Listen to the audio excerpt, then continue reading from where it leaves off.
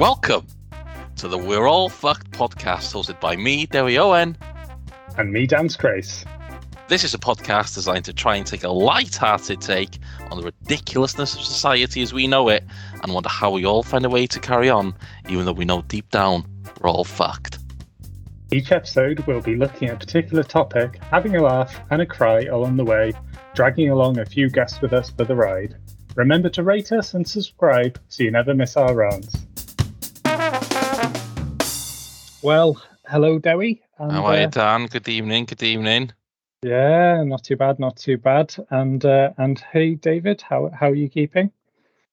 Fine, thank you very much. Thanks for inviting me on, guys. No problem at all. No begging involved, was there, David? No begging or pleading or bribery. Can you just make that clear? As I'm saying to Dan, I'm a man of leisure these days, so happy to have something to do. Fills it in the diary. What would you be doing on a Thursday otherwise? Watching Evening. some rubbish streaming on the telly, probably, to be honest, at the moment. Well, what I think we're trying to do with this is have a bit of an interview or a guest kind of per topic that we've covered. So I think this week, David, I can't remember for the life of me what your job title was before you retired. Yeah, well, I'll give a very quick resume then. So my name's David O'Neill, and actually I started in Bristol back in 1982 at the Bristol Royal Infirmary with my training in the pathology laboratories and qualified as, well, it wasn't called it then, it's gone through a few name changes, but eventually ended up as a state registered biomedical scientist. Okay. So I've worked for the best part of 40 years in the NHS pathology service, which is a bit of a Cinderella service, really. You know, it's there in the background. It's actually completely vital. Without a pathology service, you can't have any acute services. So no full A&E, no ICU, no surgery. So, you know, it is a really vital service, but most people have, even working within the NHS, have got a vague idea. They collect some samples and they send them off somewhere, and some results come back, and their knowledge is not huge beyond that, really. It's just like literally a conveyor belt of blood vials that come like a chicken factory. We gonna test it quick. It is quite amazing, actually, because it's actually a collection of different disciplines, different departments that all come under the umbrella term of pathology. So my particular bit that I specialised in originally is biochemistry. But then there's haematology and transfusion, infection sciences, and then the cellular pathology or histopathology department, all doing slightly different things. But even in a district general hospital like we have locally here, the biochemistry department will be churning out probably about somewhere in the region of 6.5 million results a year. So there's phenomenal work done in terms just of sheer numbers. And as a department, it's a huge user of IT, for instance, crunching all those numbers and sending back results. And you know, it's a busy old place. But as I say, you know, it's not it's one of those sort of Cinderella ones that don't get talked about. Even less so than, say, somewhere like radiology. People have a vague idea that they get X-rays and so they have to have a certain urgent CT scan of the head or something. There's some interaction directly with patients, which is not the case for most pathology. So people don't really know who they are. It's just, we'll do some tests and some samples go off and some results. I've always thought like that job sounds similar. Like I was thinking about when you turn up to like a gig or a festival, like you're there and you see all these bands playing on the stage and all the people watching. But the amount of work that's gone on in the back, like the sound engineering, the stage erection, none of it would happen without that. But I suppose that's similar to you, isn't it? Without all that straight production going on in the background and all the wires being wired, then you can't see the consultants on the stage, I suppose, doing what, on the front line. Well, it's often said, mostly within pathology, that somewhere in the region of 80% of interactions, certainly on the hospital side, involve pathology. So either discussing results or taking samples. So that there's an involvement in something like 80% of the clinical encounters. So it's huge. But Okay. so just and up for one of those many other job roles that go on. So I started in Bristol, and then ended up moving to North Devon, which is where I've spent most of my time. And then quite a number of years ago, I changed tack slightly and moved into point of care testing. So that's doing all of the pathology style testing, but out on the wards and in the community. So the bits of kit they were using, so selecting them in the first place, training on them, keeping them running, and across a pretty big geographical area here that we cover. And of course, recently that's involved things like putting in rapid COVID testing into our A&Es and day surgery units and into a drive-through and all sorts of things like that. And also the acute care side, there's the requirement for blood gases. So all those sorts of things of what I ended up looking after. Yeah. How many years did you do the point of care stuff for then? Quite a number.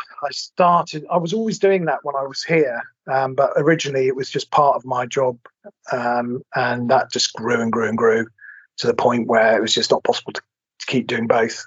So a separate department was created, and I was given the choice whether to stay where I was and drop doing point of care, or to move across and do point of care full time. So I've been doing that since 2008. Oh wow! Okay. So I went. Yeah. Almost then. So you've listened to our NHS episode then, David? I'm guessing. Yeah. Obviously. Anything in there that properly struck a chord with you, or anything that thought, did we get anything wrong? Anything you disagreed with? No, not at all.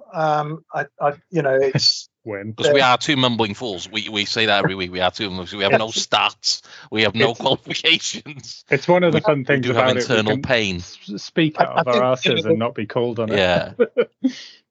I think one of the things is, it is obvious, but it's still something that can be hard to get your mind around, just how big the NHS is as an organisation. And it's again, I can't remember where we are on the rankings, but it's something like one of the fifth biggest employer in the world. It's massive. Yeah. And it's doing a very complex job. So it's a complicated thing. So, and it's something that's easy to knock, and it falls foul of statistics in a way, because, and that's something again that you see a lot now, is there's lots of negative stories about the NHS.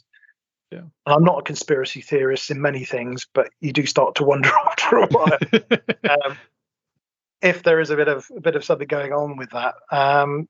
Because again, you look at even the horrendous cases that you think, that should never have happened. That was quite horrible. But when you're dealing with millions and millions of interactions, pretty much on a daily basis, one case, however tragic, is tiny. Yeah. And it's not to say we shouldn't learn from it, and it isn't horrendous and all the rest of it. Yeah, they're never going to have a news story said 3,000 operations went to plan today at the Royal Infirmary NHS Trust. And you don't. I mean, I guess that's a general thing, that people say, isn't it? You don't hear the positive stuff in the news; it's the negative stuff that makes the headlines. Yeah. But I do think it's easy to forget, and there's a lot about the NHS failing everybody and all the rest of it, sort of narrative at the moment, rather than the NHS is being failed. So basically what you're saying, sorry, Dan, go on. But I think a really good illustration of that is the reaction that everyone had to. Do you remember was it on Tuesday nights, knocking the pans to for the NHS, everyone going out, and then once COVID dies down, and during COVID, obviously millions of people sort of thinking, not really sure I want the vaccine. I'm not really sure. I don't want to stay inside. I think I'm going to go outside. I don't really want to wear a mask. And people didn't kind of connect the dots between, I care about the NHS. Maybe I should do my bit to try and, the government might not be telling me to stay inside. The government might not give a shit about whether I wear a mask or not. But if you look at other countries and you look at the rate of deaths that they're experiencing, maybe it'd be sensible to kind of implement your own personal common sense methods of how not to spread death and destruction throughout the UK. Yeah. And going for your eat out to help out, appreciation that might be helping out spreading of a virus rather than helping out business through. Yeah. So when you think back, when it was launched, I'm thinking, oh, okay. But now you're looking back and you're thinking, what in the name? At least he didn't try to become prime minister, eh? Jesus. Yeah. Absolutely terrifying, isn't it? Absolutely. Eat out to help out. Yeah, looking back, it's the same. But you're talking about people helping the NHS, but you're starting to speak with people now. Luckily, most of it's in the rearview mirror. And I've spoken to the guy the other day. Obviously, my job, I go to people's homes and I speak to a lot of them. And there was a guy. Oh yeah, I had COVID about 6 weeks ago. And I was really unwell with it, and he said, "God knows what my outcome would have been if I hadn't had my 3 vaccines." And then, literally 5 minutes later, he said, "I've just been invited for my booster," because obviously he was like, I think, vulnerable. late 60s, or something, of course. And to be honest with you, I didn't want to go for it. But I've got a holiday home in Spain, so I've got to go for it to go over there. You just said it saved your life. And again, you don't want. Obviously, I didn't say anything. I was just there like that and had another panic attack in the van. But Jesus, it's absolutely it's bizarre. It's so bizarre. But the amount of people that have been like that is quite terrifying, really. But yeah. I just had to get that one out there. But I want to ask the question when you said in the beginning, you said you're not a conspiracy theorist or anything like that, but you've got to wonder, what do you mean by that? Do you mean that the way that the media portrays the NHS and the way they report the negativity? And do you reckon there's we could all argue what it probably is, but do you reckon there is a rationale behind the reason they're doing that? I think I still would hesitate to call it a conspiracy or a really. I don't think there's people meeting in a Pizza Hut somewhere planning planning all this, but I think there is a general push to chip away, and whether it's not quite getting to the extremes of disaster politics, so people can come riding in on the white horse and save the day as it's all falling apart, but it's kind of heading in that direction. I think it's a direction of travel thing, and it's anything that kind of supports that narrative of, oh dear, look, it's a terrible state and we must do something about this, and then the private companies can be sort of the supposed white horses that are going to come in and save the day, regardless of the fact that, and it's only personal experience and talking to colleagues and things, but whenever I've seen anything involving private companies coming in to save the day or otherwise, they've never really delivered what the expectation was. Please give us some examples, Dave. Go for it. I need these stories. Probably Hinchinbrook Hospital. Okay. So the hospital that wasn't doing too well on the CQC type inspections and what have you, and ended up being taken over by Circle. I think it was the private company that took that over. Just took over a whole trust. They took over the whole hospital, yeah. The hospital. Unbelievable. Ran it for a relatively short period of time. Lo and behold, didn't pan out, and they just kind of threw their hands up and walked away. And then the NHS, of course, has to step in and pick up the pieces. Similarly, we had an out-of-hours doctor's service in Cornwall. Similar story. Took it over, all supposed to be, so much better, and it's all going to be fabulous and all the rest of it. Disaster area. And again, just folded and handed back. There you go. Sort that out. Oh, shit. I can't make a profit here. Let's go back to Pizza Hut. and sort of keep on planning. More on an area that's my sort of area. We've got a private laboratory that's gone into collaboration with a local trust. What they've done though is it's a combination, and I believe it's of the likes of Sodexo and a German private lab company called SynLab, and they've set up, but it's a legally separate entity. So again, at some point they go, yeah, don't like this. They can fold that. Should bin it, yeah. And again, it's just going to be, oh, there you go, NHS, sort that mess out. Yeah. And from a laboratory point of view, this is something, because we are this sort of separate entity and perhaps don't have the profile that members of the public are going to start jumping up and down about selling us off. We've had rounds of supposed being taken over by private companies for years. And we go through this cycle. And that sort of combines the two areas that I was mentioning to you guys about change, but also privatization, where it's supposedly going to deliver something. And let's just very crudely say a lab was doing a test, they were doing 1 million of them a year, and they're costing £1 a go. And a private lab saying, oh, we're going to set up down the road, we can do that test for 50p. So somebody gets all excited, oh, that's £500,000 saving just on that one test. Well, hey, we'll go for that. But the trouble is, when you start to look at it, that's not how it works, because again, complicated, big.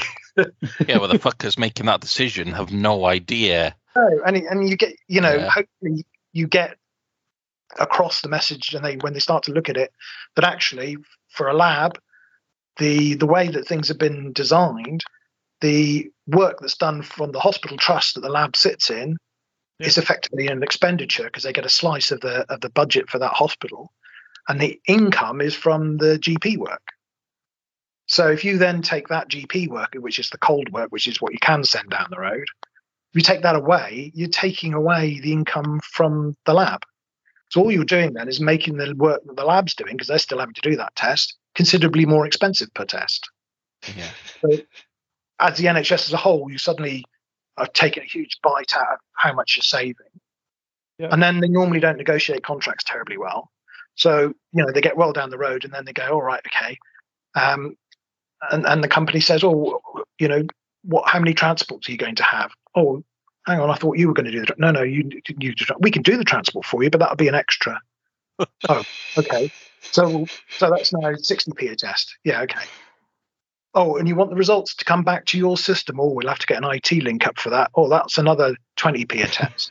Before you know it, if you had actually gone down that road, not only are you getting a worse service, because some of your records aren't getting back and it's all a bit of a mess and nobody knows where the samples are, it's actually costing you more money. So you've ended up with a worse service, costing you more money, and that great chunk of money has gone out of the healthcare economy into the private sector. So and to foreign companies as well. So it's not even coming back into our economy, is it? It's the same if you're getting German companies, American companies involved. You can't even argue, well, at least it's in the treasury. It's not. It's literally siphoned off to another bloody country. Yeah. And those sorts of things are what I see. We've had GU services and paediatric services and various other things that have been run by the likes of Virgin Healthcare and various other people that at best have not done any better than the public provision. Basically, it sounds to me like there's basically almost zero risk, is there, to the private company? They could just waltz in, use the staff. I'm guessing they'll pay over, and if they can't make money out of it, they literally just, all right then, bye bye. Yeah. I mean, that's a bizarre thing in a way. We can do this so much cheaper, but they end up using the same staff, which they've 2p'd over, quite often the same premises, which they lease. Yeah. Equipment. And you're thinking, well, hang on a minute. If that company thinks they can do that and actually make a profit, why on earth can't we do that? Of course, yeah. And pump the money back in. Yeah. Or at least keep it within the NHS. Yeah, no, exactly. It's these companies, like you say, they don't literally they don't lose any face because they still operate, say, underneath the NHS, or they'll set up a subsidiary, and then if it tanks the contract, they just liquefy that. And you get other problems as well around things like training. So I remember talking to somebody and they're saying that their orthopedic surgeons, all of the operations that they would normally as junior doctors cut their teeth on, if you like, were being done by a private orthopedic hospital.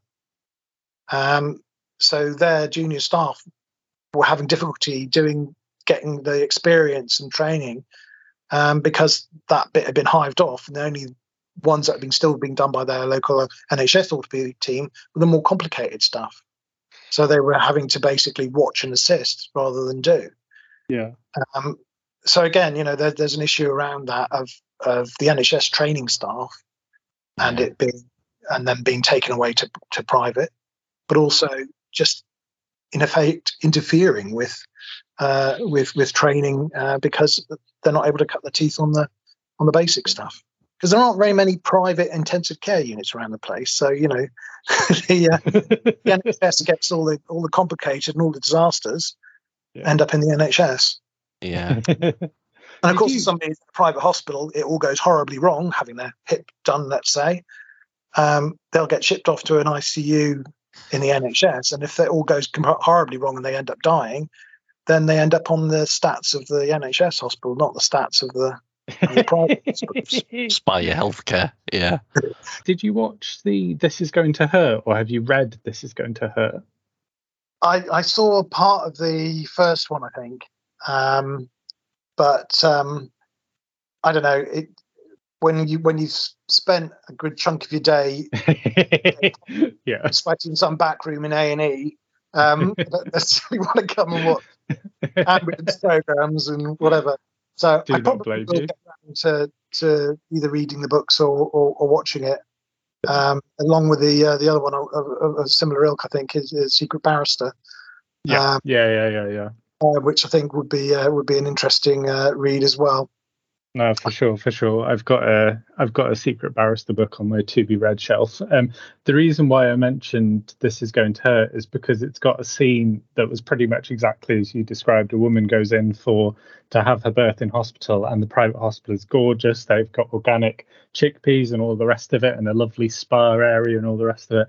And then the people helping her don't know their arse from their elbow, and she very quickly gets rushed through to the obs and gynae department of the local NHS hospital, and it's terrifying. I think, to what extent do you think that, I'm not saying individual members of the public are to blame, but I feel like there's a movement of kind of jumping ship because people are watching the NHS collapse, and they don't want to go on a waiting list. They, if they've got a GP appointment, they don't want to be part of the 9 a.m. queue to ring up and desperately hope that they get through.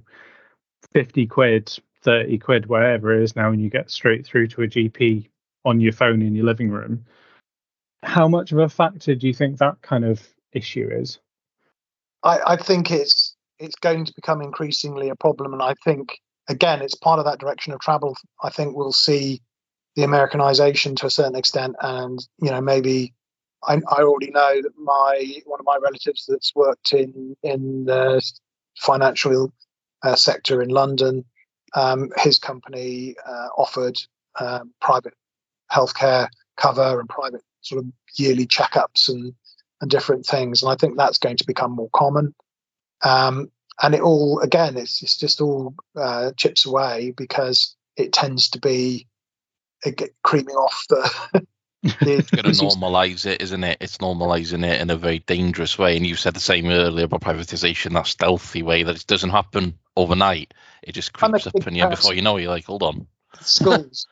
I think if we abolished all the public schools in the country and all the people with the money and the power were having to send their kids to state school or send them overseas, I think we'd have a different school system. And I think, there's a danger that we end up in a similar situation with healthcare, and we end up with a two-tier system. But that's not overly surprising because of all the links between senior government and America, and they still sort of put forward America as the way to do things. And that's one of the changes that I saw go through during my career, is all this internal market idea that we were going to have this system where you chop everything up into small trusts, and they all compete with each other, and actually You got situations where you would be exchanging information and data with your local trusts because it's commercially sensitive. It's NHS, it's just insane. Yeah. But the worst part of that for me was the fact that because it wasn't a true commercial system, the money didn't really follow the patients. So again, it never worked. But there was all the admin to keep track of all that and come up with all those bits of information that had to be set up and had to be run, which sucked in huge resource. Bringing in those changes, and this is sort of a general theme about change. It's sucked in an enormous amount of resource from clinical staff to discuss that and implement it, and it's not clinically productive time, And what did that all deliver? Well, not a lot, because it kind of got dropped, It's just insane to be spending all that time and effort on these changes. I mean, do you remember Choose and Book? No. So the idea was that little Doris, who needed a hip operation, to stay with hip operation, went along to a GP and kind of internet shopped. So there was league tables for surgeons, and she was supposed to have a look and pick which one that she wanted to go. So that whole system of league tables and the Choose and Book system was all put there so they could do that. Well, of course, Doris wanted to go in. The first thing she's likely to say is, "Oh, I don't know. What do you think, doctor?" For one thing. And then at the end of the day, it doesn't take a genius to work out what she wants is a local hospital to be able to provide a decent level of service so that she could have visitors and wasn't that far from home. That's what she wants.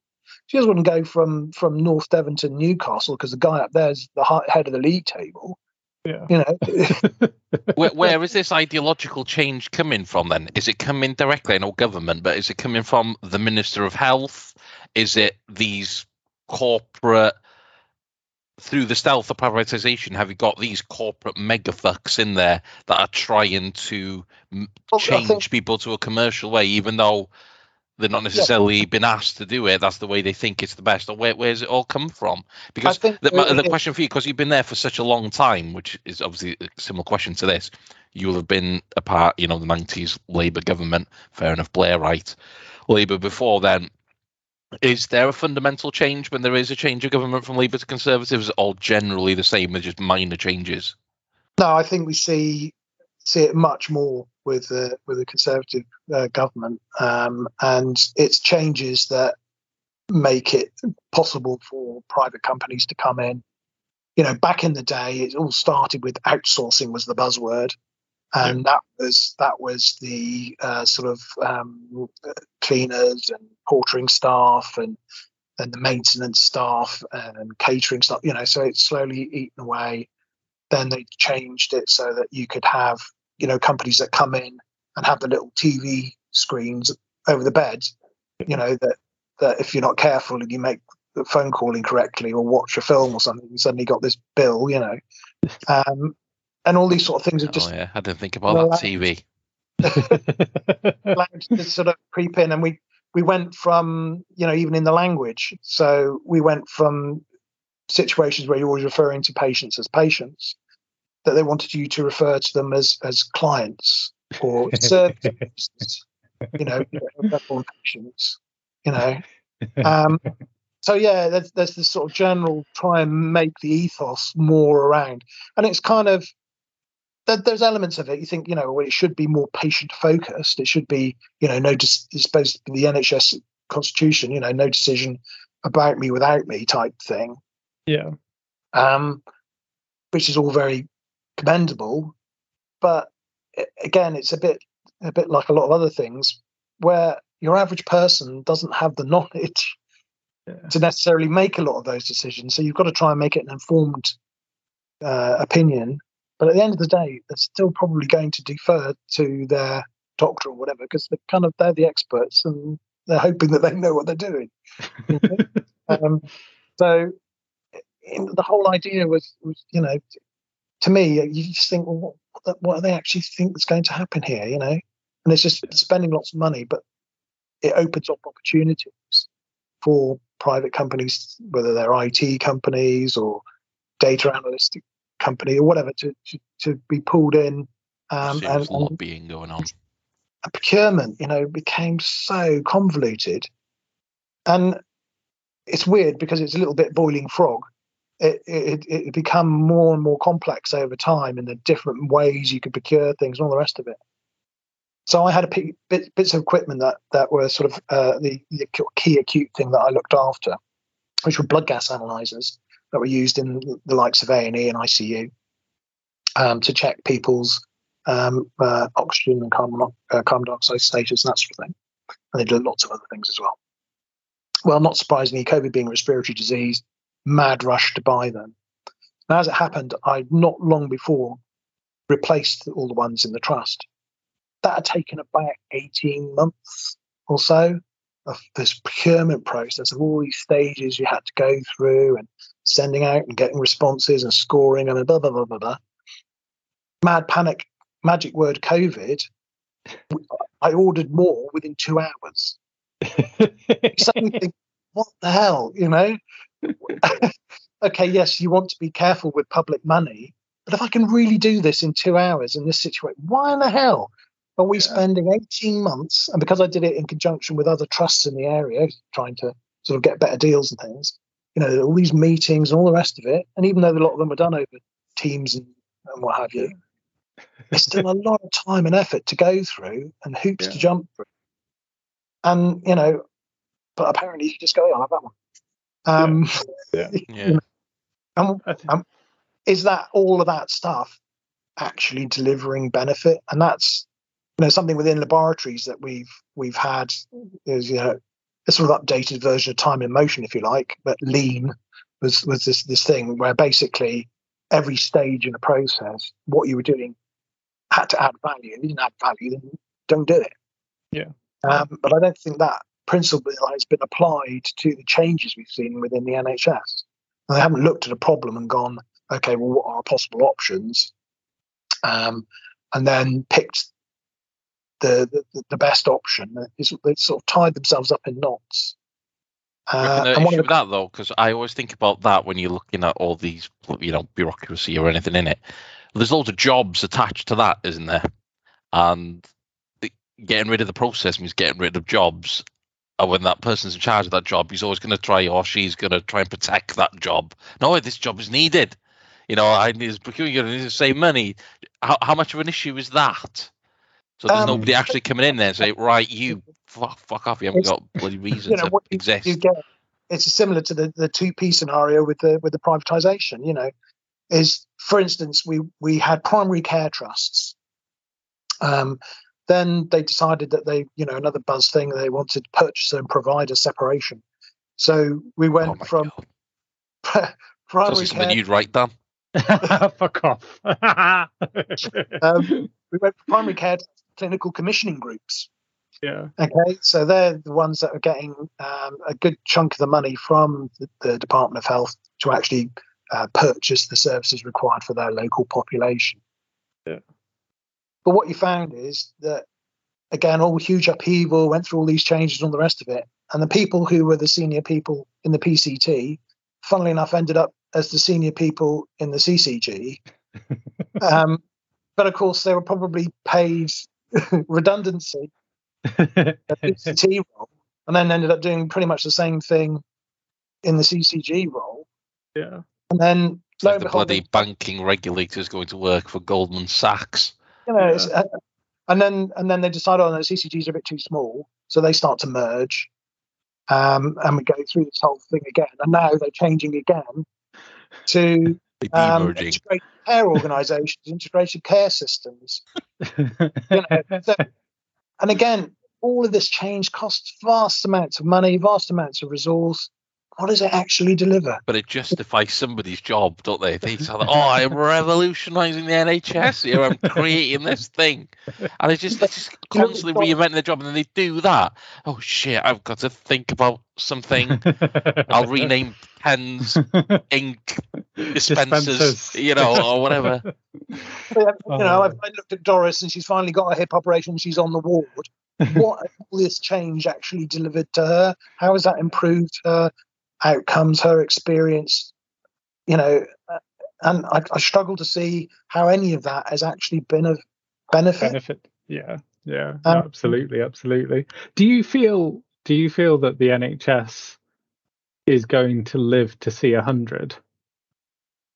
I am seriously concerned about it, which it's always had. And going back to where we started, it's a hugely big and complex organisation. So it's always going to be difficult, and you're always going to struggle to find the best way to run things. But I think there is a real danger that if we're not careful, that through a combination of creeping privatisation, media battering to make people think that there's no choice now. It's gotten to such a state we're going to have to. Through those sort of combinations of things, that there is a real danger that we're going to end up slipping into a situation where maybe it doesn't disappear, but we do end up with that sort of two-tier system. Yeah. And that is something which is fundamentally wrong as far as I'm concerned. That principle of free of the point of care, available to everybody, should be sacrosanct. But we are in danger of that slipping away if we're not careful and we don't actually stand up for it. Yeah, I think for me, I think the two biggest things that are sort of the big, I don't know, the death knell of the NHS, or the kind of one of the last raspy croaks, is the way that COVID was handled in the UK, and then much more recently the energy crisis, because I feel that both of those have been used and manipulated for political goals, where they, one of the questions I wanted to ask you is whether you saw, we always hear about this dodgy private money or money to kind of friends of the government to deliver on COVID contracts. I wonder whether you'd seen any of that yourself in terms of COVID testing and all the rest of that. Yeah, I think it was, notoriously, probably the PPE side of things was there seems to have been some incredibly dodgy stuff going on with that. I think, just to be fair, as much as possible as you can, it was a global, it still is to a certain extent, a global pandemic. So everybody's after the same stuff, which created an enormous pressure on getting things. So that created a panic. So the bits of equipment, like I was talking about earlier, the blood gas machines in the early days, there was a huge panic for everybody to get hold of additional ones of those. And so managing to procure those at all was difficult. A difficult thing, and getting hold of them was good. There were some bad choices made there because people were so panicked, and they didn't actually know how things were going to go and what we were going to be dealing with. So they're trying to be prepared. So I ended up buying kit that basically sat in a cupboard. And the biggest waste of money was probably the Excel Centre. So that pulled in a huge amount of those sort of supplies I'm talking about. Well, I think the most patients they ever had in there was something like 14. But because it was geared up to deal with these thousands, they needed all these resources. So they pulled all those in there, and they just sat on the shelves and went time expired and got binned. Yeah. Some of that stuff is point of care, funnily enough, and it's there was like £8 a shot. Yeah. And they had thousands of those that just got binned because they would have gone time expired. So, it might be unfair with hindsight to say, "Oh, that was a bad move," but there's undoubtedly a lot of money that was wasted there. We did get some bits of kit which just didn't seem up to the task, which you wondered why we ended up with those. But again, I'm going to give an example, or like a see-through apron or something. Well, more complex kit. I had a particular device that was supposed to be to go into our A&E for COVID testing. Now that was fairly obviously not going to be a runner. It did one test at a time, and it took 2 hours. And the other slight snag is it never really worked. Slight snag. Slight snag. But the government gave that company a contract of over 5 million quid to put those in. And if you could have a large bank of them with a specialist person running them, then that's probably fine and kind of viable. Yeah. But for somewhere like our hospital, it was just a non-starter. But because it was allocated from central government, we were kind of obliged to give it a go. Yeah. Wasted a lot of time and effort before we just gave up on it, basically. Yeah. So yeah, there was definitely some failures, but I think it was really around the PPE and the VIP routes and all that were the really iffy things on that, more so than the testing. By the sounds of it, it's a kind of combo of we prepared for the end of the world and the end of the world didn't happen, and therefore, it's a waste of time. But that is kind of, I mean, no one would want the COVID situation to be worse than it was on the justification that all of that equipment did find its uses. It was just, I think it's kind of probably symptomatic of a decade of underfunding of the NHS. Yeah, absolutely. Well, more than a decade, but it exposed all of those cracks, basically. We got a lot of investment through under Labour, and then we hit the 2010 and austerity, and that made huge holes in the service. Problems with recruiting. It got to the stage where, for qualified staff, you put an advert out, you wouldn't get any replies. Even if you did get replies and managed to get a shortlist, you sit in a room for interviews and nobody turn up. And not even let you know that they weren't coming. Even though that's the easiest it's ever been. How long does it take to send a text or? Yeah. You would sit in the room, and that was become common. So there's a lot of issue around staffing. So we were in a fairly perilous state.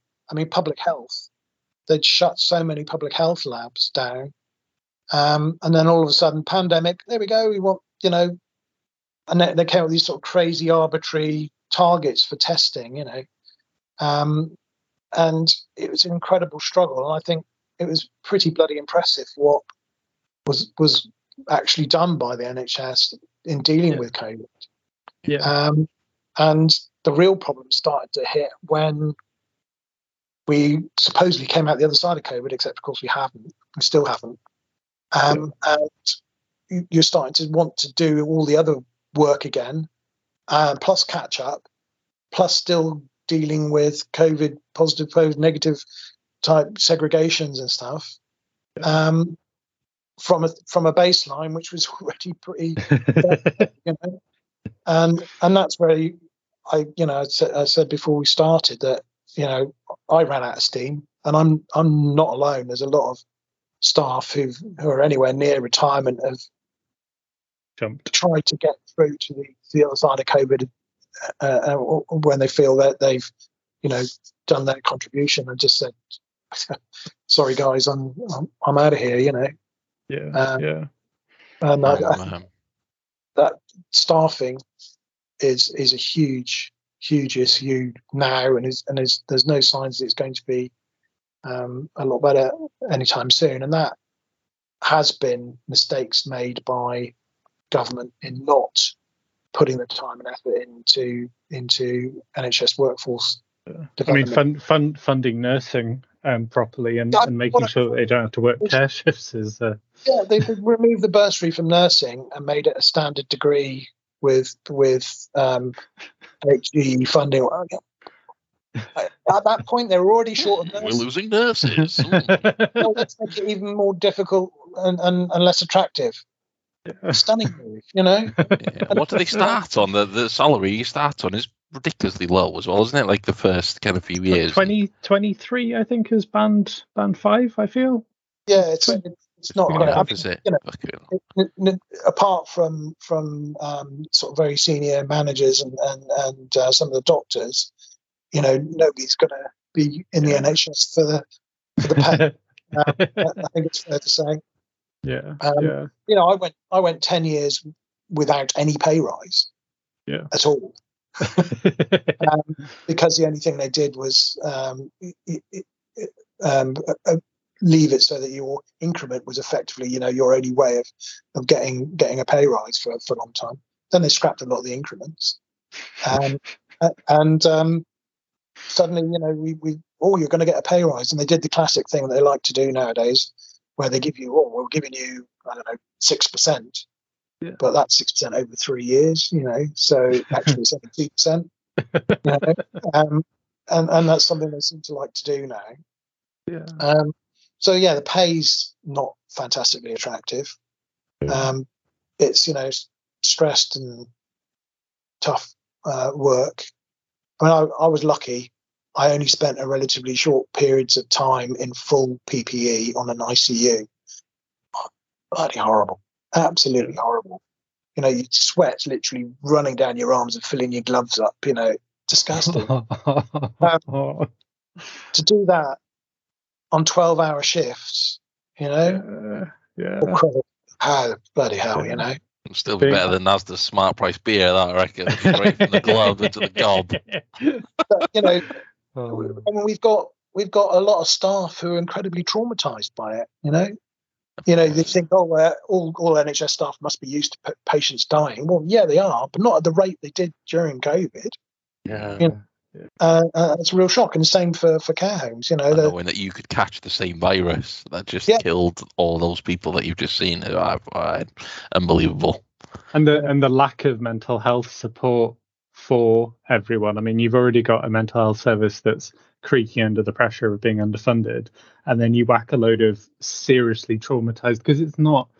I mean, I used to work for a bereavement charity, so have some insight into bereavement, and I wouldn't describe being exposed to that kind of environment as a quote unquote standard bereavement. They may not be people that you're particularly close to, but when you're watching several people die every day, it's going to be a little bit hard. Yeah, absolutely. So yeah, the NHS is in a bit of a state, and of course, the other lack of investment, which is really biting very hard now, is in social care. You know, and perversely, the whole thing about, you know, trusts and everything, and having financial decisions made locally and for your local thing, it never really worked particularly well for trusts. To use a quote from when I was in being a governor in a local school, the head there said about academies, you know, that you were given freedom to do exactly what you were told. And it's a bit like that with trusts. You know, in theory, you had all this freedom to do things, but in practice, not particularly. Yeah. But local authorities actually were in a position to be more local and more receptive to local decision making and local planning. But of course, they had their funding chomped away, so they ended up closing a lot of social care provision in council care homes, council daycare facilities, and all the rest of it. Huge reduction in all of that. And then lo and behold, community hospitals again heavily hit. So the number of beds has dropped quite dramatically. So just locally here, I can't remember the exact figures, but we were talking somewhere in the region of 400 odd beds when I started here back in the 1990s, and that's dropped down to like 200 beds. Well, the population's gone up quite a lot.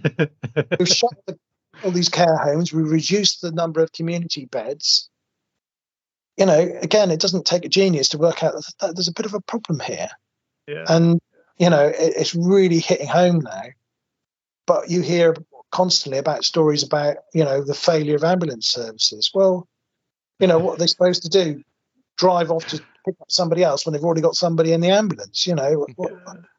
You know, so that lack of investment. And the trouble is, none of it's going to be fixed quickly. Yeah. But they really need to start looking at. So, for instance, to my mind, what we should be doing is more integration, which does actually finally appear to be happening. But where you've got care homes that are struggling and closing, they should be being taken over by local authorities. Yeah. So we've got beds to get these people out to.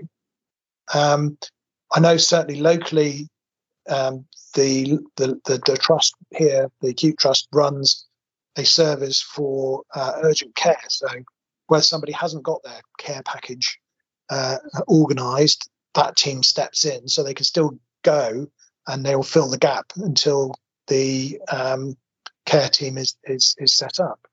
And likewise, if somebody's maybe bedridden and their carer is their husband or wife, and that husband or wife ends up in hospital, normally the person in the bed's going to end up in hospital as well, because there's nobody set up to care for them. So again, similarly, this team can step in until that person's either back out of hospital and able to do what they were doing, or a care provision package is put together for that person. So it's that sort of thing, actually, that will make the biggest impact. And that's relatively simple and straightforward.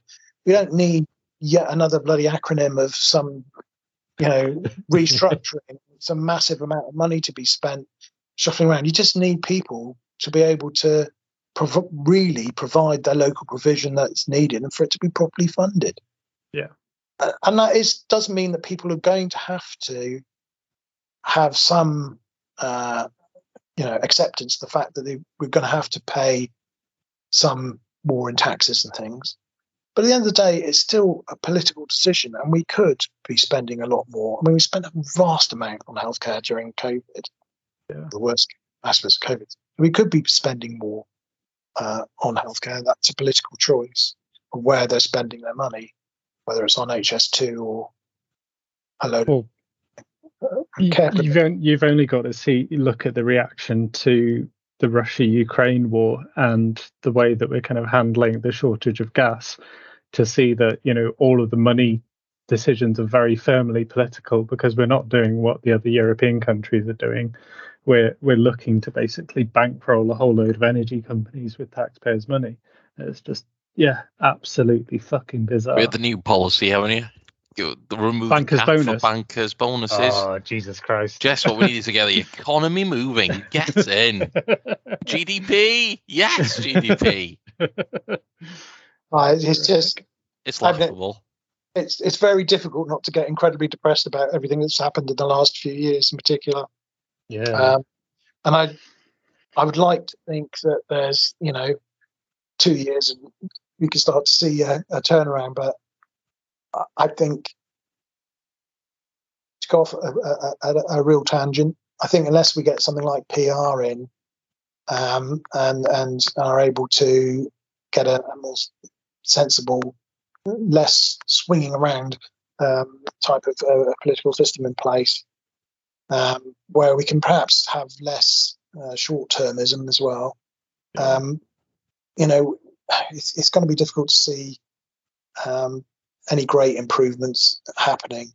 But I think the key thing is, going back to what we were saying earlier, that people need to really wake up and value the NHS and stand up for it and be aware more of what's going on and to what degree privatise. I mean, there's one private element of the NHS that a lot of people don't realise, and that's the fact that GPs have never been NHS employees. They're all private businesses. Yeah. They're embedded in the NHS to a great extent, but actually they're all private businesses and have been. So we've had a private element within the NHS, but that's very heavily regulated. Yeah. So I'm not saying that there's nothing for private business to be involved, but at the end of the day, I just feel very uncomfortable with any connection between profit and healthcare. Yeah, I think is it? Philosophically, I think anything that is essential, education, healthcare, anything that's kind of fundamental to running a society, you cannot touch it with capitalism, because it inevitably breaks down. If your profit is money, it's going to fuck you. Yeah. But even the capitalists don't think about the fact, well, if you keep the person healthy, then at least then you can keep fucking them over when he's working or if he's working. That'll actually pay dividends. This short-termism. So I think actually I could probably pitch to Liz here that accurately funding, keeping Get her on next he or week. she say, you can keep, fucking over there in that corner there, but just keep the person alive, please. And you need dedication to rip those kids away from the destitution that they've been lived in. You have to try and get them out, and as you say, all those should be untouchable, 100%. But that's a big strand of the NHS that is probably not given the again the investment and weight that it should, which is the health. National Health Service is supposed to be a lot more about prevention and again looking at all those health inequalities and doing work around that. So similarly to what you're saying in a way is that investment in preventing poverty and in closing the income gaps will have a tremendous effect on health. That's a much better way of putting it than what I said. You can go on question time. I'll just stay behind the curtain. No, it's a solid point. Yeah. They've been lobbied by some pretty big corporate mega fucks in the back there, and we have no idea what goes on, do we? Let's be honest. Well, I think I've seen. I've not checked this in any way, but apparently the guy who's just been put in place as the deputy of the NHS executive is got big links with American healthcare.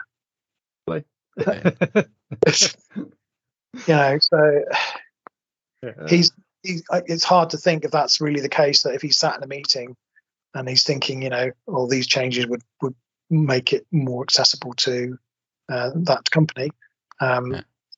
Let's not do that. Thought that pops into his mind. I might be being incredibly unfair, but if nothing else, it's a mindset that style of healthcare provision is a good thing. I think somebody running it to be where they want them to be. I think for me, like the views of the people are sort of the main thing that could actually make a difference, because I'm pretty sure I think I unironically bashed my pans once, and then the next week just felt deeply uncomfortable, and then a few weeks later woke up and realized how fucking ridiculous it all was. But when you have the monarch die and you see over the last week, the reaction to that, I feel like there's been carte blanche written for issues like this, where, if she was to squeeze through some private deals at the NHS right now, it's going to go right under the radar. There's just been some deals struck on some reopening the shale gas contracts. Yeah. Oh yeah, she wants to start fracking, didn't she? Yeah. Bring on the tremors.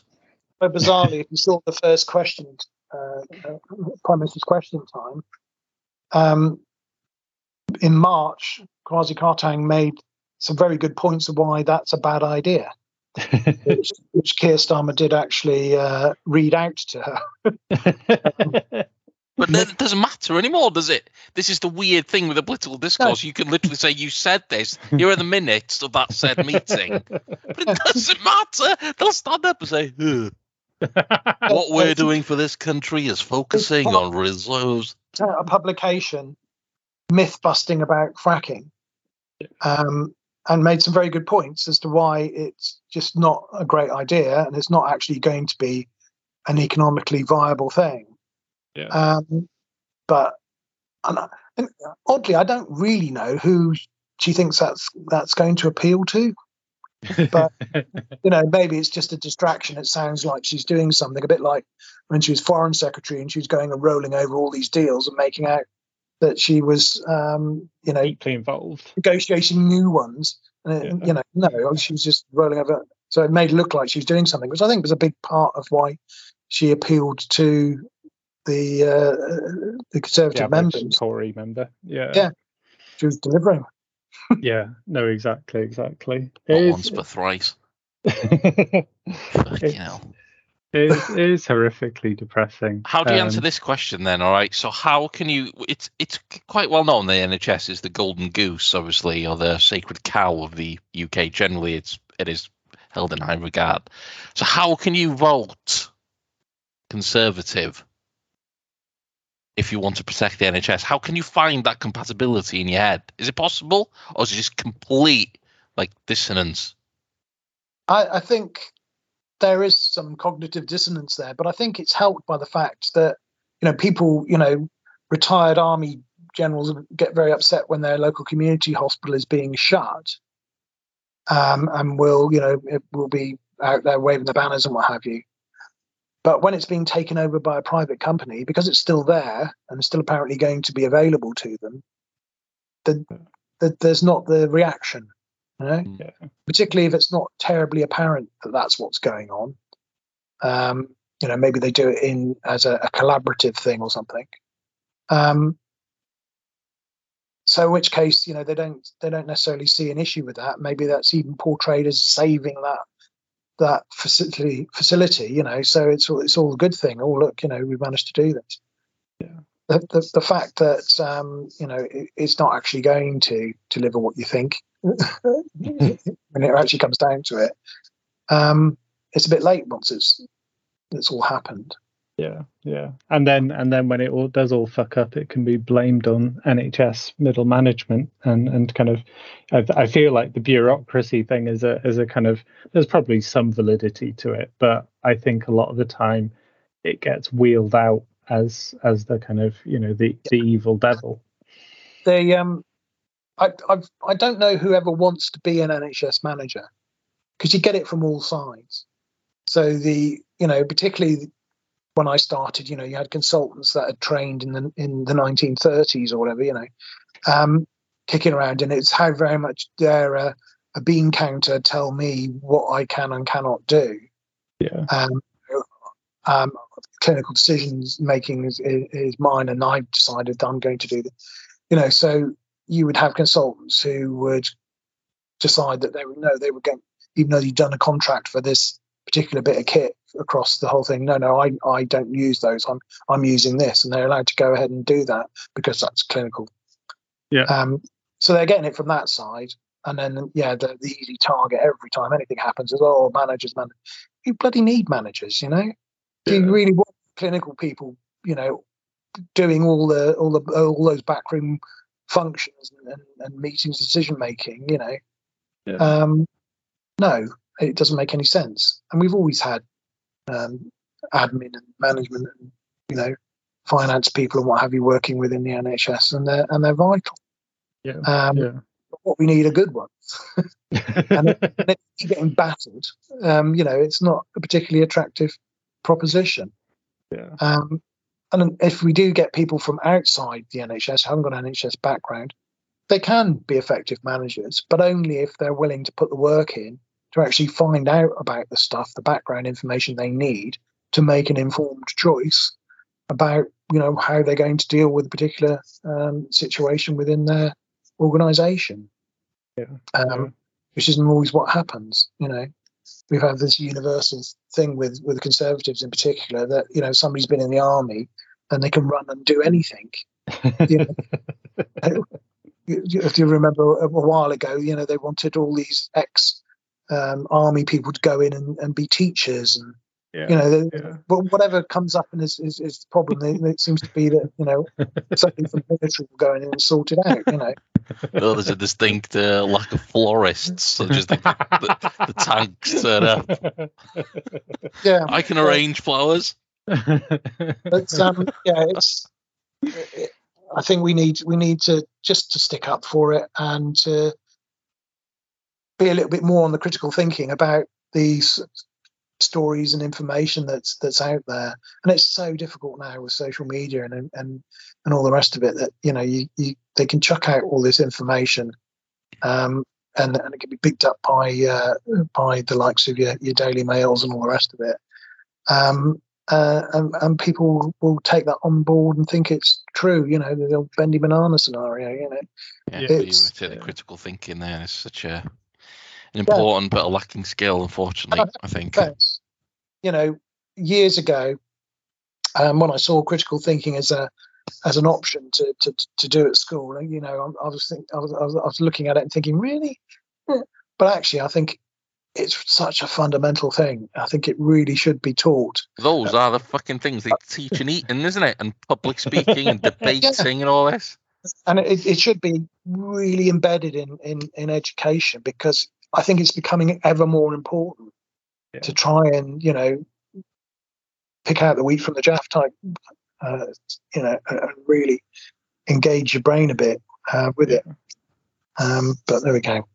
Yeah. No, I think you need to make an informed choice in the voting booth. I think that's. I'm sort of hoping that something horrific happens, and she just, she's. I don't think she has the Teflon ability that Johnson had, and I'm sincerely hoping that over the next 6 months to a year, something awful happens and she's unable to handle it. I mean, the way that there's today, the UK's time period in which to respond to the EU legal action over the Northern Ireland Protocol is elapsing today. So we'll find out tomorrow what that means, and maybe, who knows, maybe the Northern Ireland situation will blow up and then she'll be able to fuck up that, and maybe we'll be able to vote her out. But unfortunately, choice of turn phrase there. But it's I mean, in a way, she's already done it. I mean, the choice of getting everybody to pay rather than the energy companies to pay for the price cap is a biggie, really. But because bonuses. That's. I'm terrified that, like, I mean, maybe in a few weeks' time we'll start to see the kind of the effects of that, because I feel like these bankers' bonuses, gas, the energy crisis, and the what's the other one? Bankers' bonus, energy crisis, and the fracking. I feel like those three are being shielded by our media's focus on the queue. Have you guys seen the queue? Yeah, to see the Queen. Yeah. It's just. I mean, I'm a Republican, and the royal family has never made any sense to me at all. Why somebody who's born into a particular family suddenly, gets all this deference and all the rest of it. It just seems insane. No inheritance tax either. Passing everything to Charles. Yeah, forget about that. 40%. Nah, just for those minions over there. I have nothing against the Queen as an individual, and I think she's as trapped in it as anybody, and bloody amazing. She was still, imagine one of the last things you had to do was to chat to bloody Johnson and. Yeah, I know. Speaking to that fucking zombie droid thing. Yeah, but, so I think she did as well as you can do, but the whole institution, it just seems absolutely nuts to me. And on a more serious note, if you're ever going to hope to have some sort of meritocracy, you can't have that, because that's the sort of pinnacle of the opposite, really. Privilege and unearned merit, and it's just it's insane. So it's all of the stuff. It's just endless, and like you say, hours of interviewing people in the queue and interviewing people who might be going in the queue and people who once met somebody who was in the queue. I mean, it just gets ridiculous. Oh, well, bringing us back to the NHS. So we normally do a final thought, and I thought that it wouldn't make any sense giving me or Debbie the final thought. So, would you fancy taking a seat for the? What do you feel better, thought? David, or do you feel worse? That's the first that is a big fucking question. Do we have to have a safe space after this? Yeah, I think it is probably that. We really need people to value the NHS and stand up for the NHS. Otherwise, we are all fucked. I didn't even tell you to say that. That's beautiful. Very smooth. Thank you so much for coming on, David. Thank you. Pleasure. Absolutely. Thank you.